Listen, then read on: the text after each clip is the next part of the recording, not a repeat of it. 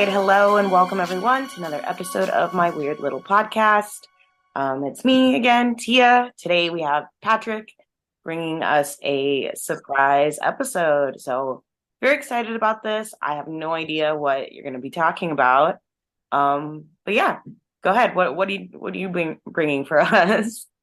Today I found this randomly, in the rabbit holes of the internet, Project X-Ray, and you said you'd never heard of it, right? I think I might have. I've heard of it, definitely, but I could not tell you anything about it. It's kind of a vague title, it could Mhm. be a lot of different things. Sounds like a superhero comic. But basically, so I got most of my information from history .com. It's actually .com.uk. If you want Mhm. to find stuff that's about American history, most other countries have great stuff about it because it's not filtered, so it's great Yeah. to go to those UK sites. But this one's kind of about animals, combat animals. Um, so I'll just give you like a brief summary about it, and then we'll talk about specifically what this project was.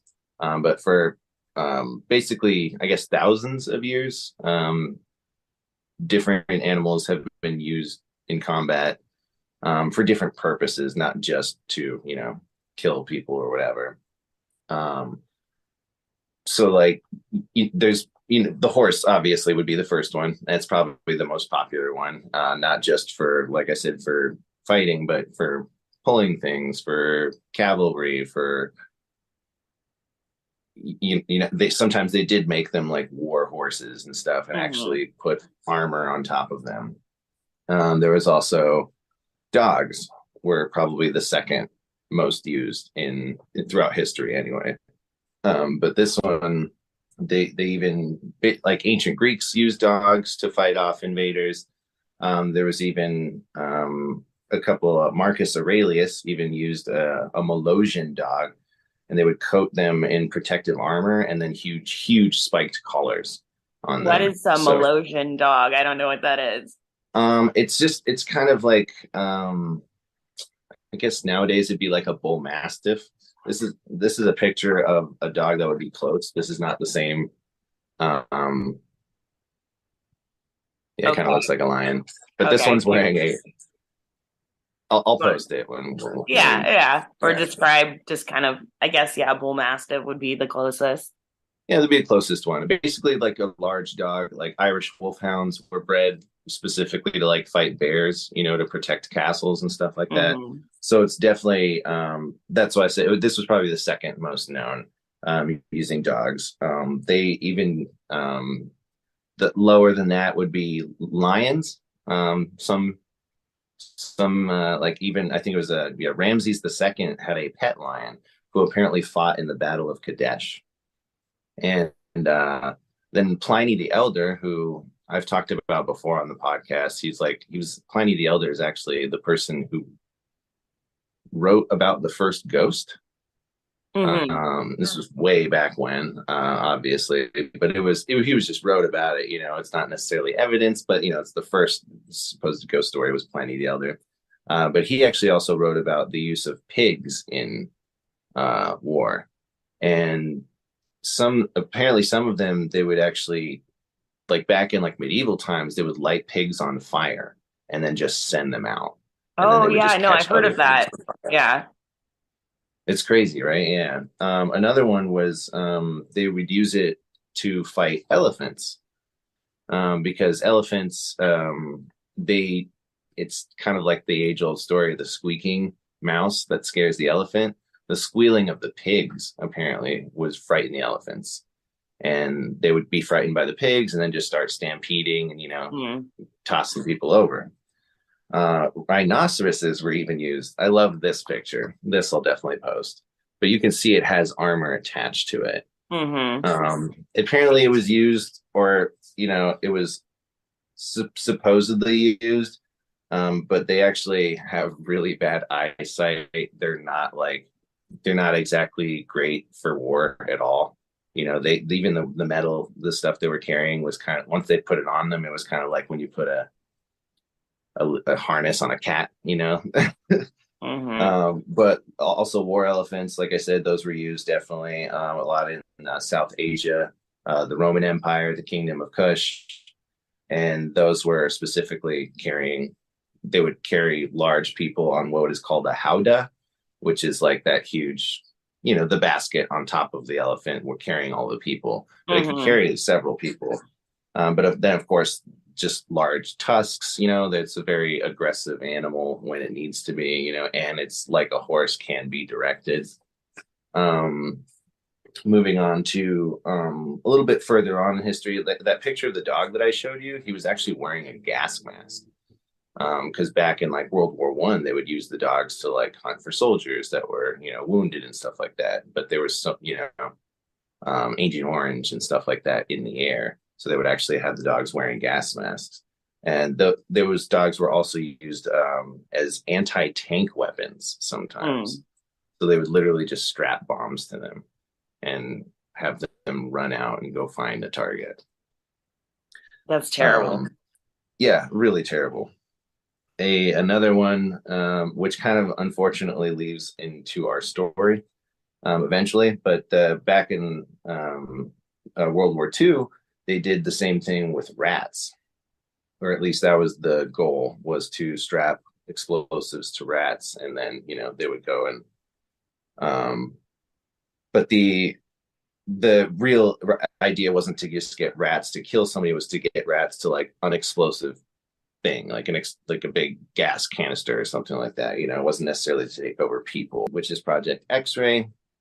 It's for me, it seemed very bizarre until I learned more about combat animals. Because today they use dolphins and otters and stuff to search for, just search for missing people or search for weapons. They don't necessarily use them as weapons, but they are Mm-hmm. tactical animals, basically. But this one is about the idea to drop bat bombs over Japan during World War II. And yes, I said bat bombs. And this actually costed the government $2 million. And that was in World War II. That was, what was it, 1949. So apparently nowadays that's the equivalent of $31 million. And the project went all the way to near deployment. It was going to be used. Mm-hmm. Um, until something else happened. But this was basically on December 7th, 1941, Japan descended on the Pacific, and Pearl Harbor happened. And this is kind of basically what awoke the military to kind of be like, we need to find a new weapon, or something to fight back against these people, which is, the Oppenheimer whole thing and everything as well. So amongst the ranks of angry Americans after this was a dentist from Pennsylvania, from Pennsylvania, called Little S. Adams. He had just Can you come say that back from again? a Little S. Adams. That's his Like name. his name is Lytl, Little. Oh, okay. Kind of a cool name, Okay. right? Do you think it was Littles? Well, Little. Little is usually a last name, so I was like, um, or That's it's like funny. sounds like the name of like Shirley Temple's, co-star. Like her, like a character name she would have. You know. I'm Little S. Adams. That's funny. So yeah, he was a dentist from Pennsylvania, and he had just come back from Carlsbad Caverns National Park, which is in New Mexico. Have you ever been? No, I've only been to New Mexico one time. Oh, that's true. Yeah, yeah. It's like it's very outskirts New Mexico. Like Yeah. I think I've only been once. Those years I spent backpacking in New Mexico. That's true. Yeah, I forgot about that. Yeah, read about Tia's blog later on through New Yeah. Mexico. But I went when I was a kid with my family. It's massive. It is huge, and there are billions of bats. And that was back then, there was tons of bats. So he was impressed apparently by just the number of bats, and he was also impressed by the strength of their flight. Because if you haven't seen bats fly before, it's pretty intense. Like they're incredibly quick. They move as a group very well. Hmm. there's no way you're going to catch a bat, like I mean, you can obviously, but because they They're eventually really did, but good though at like doing turns in the sky, you know. yeah. And it's crazy too, because at night, that's when other animals aren't good at that, but bats with their sonar are so impressive with that, and that would be Hmm. good under the cover of darkness. Um, so it wasn't long before the dentist tried to concoct an idea using this um, incentive on Japan. So he actually wrote a letter to someone that he knew in the White House, and that a person he knew was apparently First Lady Eleanor Roosevelt. So she took the idea straight to her husband, Frank Roosevelt, who was the president, obviously. And after discussing it with military personnel and scientists, Roosevelt decided to give it a go. He actually said, "This man is not a nut. It sounds like a perfectly wild idea, but it is worth looking into." Mm. So, what exactly was the idea? Adams suggested attaching bats with time incendiary bombs before dropping the animals over various Japanese cities just before dawn. The bats would then roost under the eaves of the buildings before exploding. And at the time, the majority of Japanese buildings were made of wood, bamboo, like paper, basically kindling for an Hmm. incendiary bomb. So it was not, the idea wasn't to cause massive explosions like the rats was. The idea was to just cause a fire because the fire would spread, Hmm. because everything's made of paper and bamboo. Um, so sorry, what? So apparently it was supposed to actually go out over a circle of 40 miles in diameter, and that was where every bomb was dropped. And they were going to be dropping hundreds of these. So it would have been devastating, had it worked out, to fruition, I guess. Hmm. So they actually um, they designated this as a U.S. Air Force project, and Little Adams was told to assemble the team. He was the head of it. And so the team's first job was to actually select the species of bat best suited for the task. Because obviously there's several different species that have different, like a fruit bat, you wouldn't want to send over there because they're kind of lazy bats, they kind of just eat fruit and hang out. They're adorable, but you wouldn't want to send it into war. So they immediately went out to basically they traveled all around the United States. And this is the 40s. So it wasn't like really that easy to go to cave, like Carlsbad Caverns it's kind of like almost like a hike just to get there. Most caverns you have to take like a huge stairway or an elevator or something like that, so it takes a lot of time just beyond just going from place to place. Apparently, Adams actually stated, "We visited 1,000 caves and 3,000 mines." They were so the speed of the project was so imperative to them that they actually drove all day and all night, and they would just take turns. And they actually said that they covered over 350,000 miles just going from cave to cave and mine to mine. The one they ended up settling on was the Mexican free-tailed bat, and it's about 4 centimeters wide, weighs about 13 grams, which would be the same as like a dollar coin. And after they actually got permission from the National Park Service, they went ahead and they started capturing thousands of these Mexican free-tailed bats. The next challenge the team faced was to design a bomb that was tiny enough for the bat to carry. And the bats were only able to carry a bomb that was basically their own body weight, which is still pretty strong, I mean, that's not a massive explosive, but like it's supposed to just cause the fire. So the device they were carrying was supposed to be like 15 to 18 grams, so they had to get larger bats as well. Harvard chemist Louis Pfizer had just invented napalm, which, if you're not familiar, is a highly flammable gel-like liquid that once it's ignited, it burns uncontrollably. They used it in World War II eventually, but he had just invented it. Yeah, if you've ever seen it, they're terrible, terrible machines because it just sticks to you, and then the Hmm. fire just keeps going. So a celluloid capsule was invented to house the napalm-equipped time delay fuse, and the devices were called H2 units. the units were stuck to the bats via an adhesive.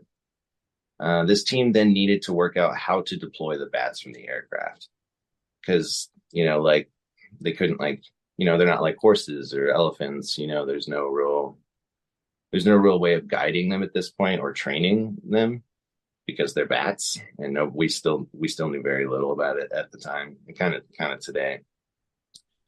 So they already knew that lowering the temperature around the bats would send them into hibernation. So this proved to be an effective method to transport the creatures. They actually developed a bomb-shaped casing that was around 5 feet in length, and it housed numerous cooled circular trays inside. And the trays were designed like egg cartons for the tiny bats to be held in. And each bomb could hold about 1,040 bats. And yeah, they actually look like, they're just like big. So they had a picture of it. It was just like big, like egg shape, and then like several rows of like egg carton little holes holding a little bat. Mm-hmm. So the bomb carriers were then equipped with a parachute that was designed to deploy at about 1,000 feet above the ground. At that point, the sides of the carrier would just pop off. And the idea was that the bats would then have the time to wake up from their hibernation and fly off. Once they exit the carrier, the fuse on their incendiary device would be activated with a 30-minute timer. So the idea was to drop them at dawn at a time when bats actually tend to roost because they're going back from hunting. The creatures would fly off in search of a spot to rest, with the Americans obviously hoping that that spot was a Japanese building of some importance or lots of bamboo and paper. And the concept was really solid, and it was actually the implementation of it proved a challenge, but they were able to get the whole thing off the ground, literally being bats. But getting the bats to wake from hibernation was not as easy as they thought. Many of them apparently died during testing as they plummeted to the ground, still asleep, which is sad. In one incident, armed bats were accidentally released, which led to the burning down of an airbase in New Mexico. Proof of that project was onto something, but senior officials were beginning to lose patience. In late 1943, the project was handed to the Marines, who then relabeled it Project X-Ray. After some fine-tuning, successful drops, the bat bombs were conducted over fake Japanese cities created at test sites in Utah, which I would love to check out if that's still a thing. You know what I mean? Yeah, no. I mean, they did that out here in Las Vegas, where they made fake cities and blew them up, For the atomic bomb, that's right. Yeah, where they had the mannequins in the houses and everything. That was pretty eerie to see that at the Atomic Museum, Mm-hmm. But yeah. Yeah. So a reasonable number of destructive fires can be started in spite of the extremely small size of their units. And this was being written by the chief of the incendiary testing. The main advantage of the units would seem to be their placement within the enemy structures without the knowledge of the householder or fire watchers, thus allowing the fire to establish itself before being discovered. Just when it seemed the bats were finally ready for deployment, the project was mothballed. And I didn't invent the mothballed line, but of course they put that in there. Senior officials had decided to throw their weight behind another secret project, which was in development, the atomic bomb. And so literally the next project after Project X-Ray was the Manhattan Project. So if we had never done the atomic bomb, we would have sent over thousands of bats to Japan. Wow. Isn't that crazy? Yeah. It's crazy knowing that animals are still used today. It's good to know that there's some type of restriction on it. Yeah. Like you can't just send a dolphin with a bomb on it anymore, but back in the day, there was just zero rules. I mean, the rules are still loose today, but yeah, it's really interesting that this was an idea in the 40s. So what are they working on now with animals? Yeah. Yeah. And then they what are they they? did Do the you know same what thing. they're working on now? with animals? No, I mean, most of the stuff that I told you was just the dolphins, otters, stuff like that. What was another one? Project Pigeon was the exact same thing, but that was used to guide bombs. So the pigeons were they were located, so they would fly to a city and the bomb was supposed to follow the pigeon. But animal-borne bombs have been used in the Middle East, like in Iraq. They would put bombs on dogs, cats, whatever, I mean, people were blowing themselves up in Iraq. But yeah, nothing much today as far as like using them as a weapon, And camels are still widely used, especially in the Middle East, because they just carry a lot of stuff, Yeah. But most of the animals, they like the rhino, they wanted to make it fight, and it's like it's not its nature, like, elephants are used, because they're so massive, but if they're scared by a squealing pig, it's not really an effective weapon at that point, Yeah. But it's very interesting to know that obviously these projects still exist, and it's some dentist was like, this would be a crazy idea, and wrote the first lady of, Eleanor Roosevelt. And so who knows, I guess as long as you have like a connection to somebody, you might get your project off the ground. But I mean, it's a crazy idea. And if you've been to Carlsbad Caverns, if you imagine, millions upon millions of bats going in Japan like that, that would be crazy if it worked. Yeah. Wow. Yeah. Yeah, that was Project X-Ray. It was kind of short and sweet. There isn't more really to it because they just stopped doing it, or at least so Wikipedia and history.co.uk. So they say publicly. Right, exactly. Yeah. Well, thank you for bringing the story. I just noticed I have a little bat here in the background. Oh, nice. My little shelf here. But yeah, if you like that story, you want to hear more, please like, share, subscribe. Like I say, if you have a particular thing you want to listen to and have us cover, please email us at myweirdlittlepodcast@gmail.com. If you have any stories you think would be appropriate for the sister podcast, Hollywood's Haunted, hhthepodcast@gmail.com.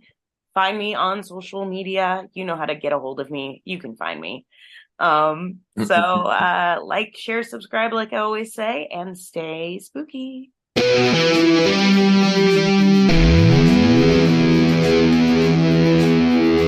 right.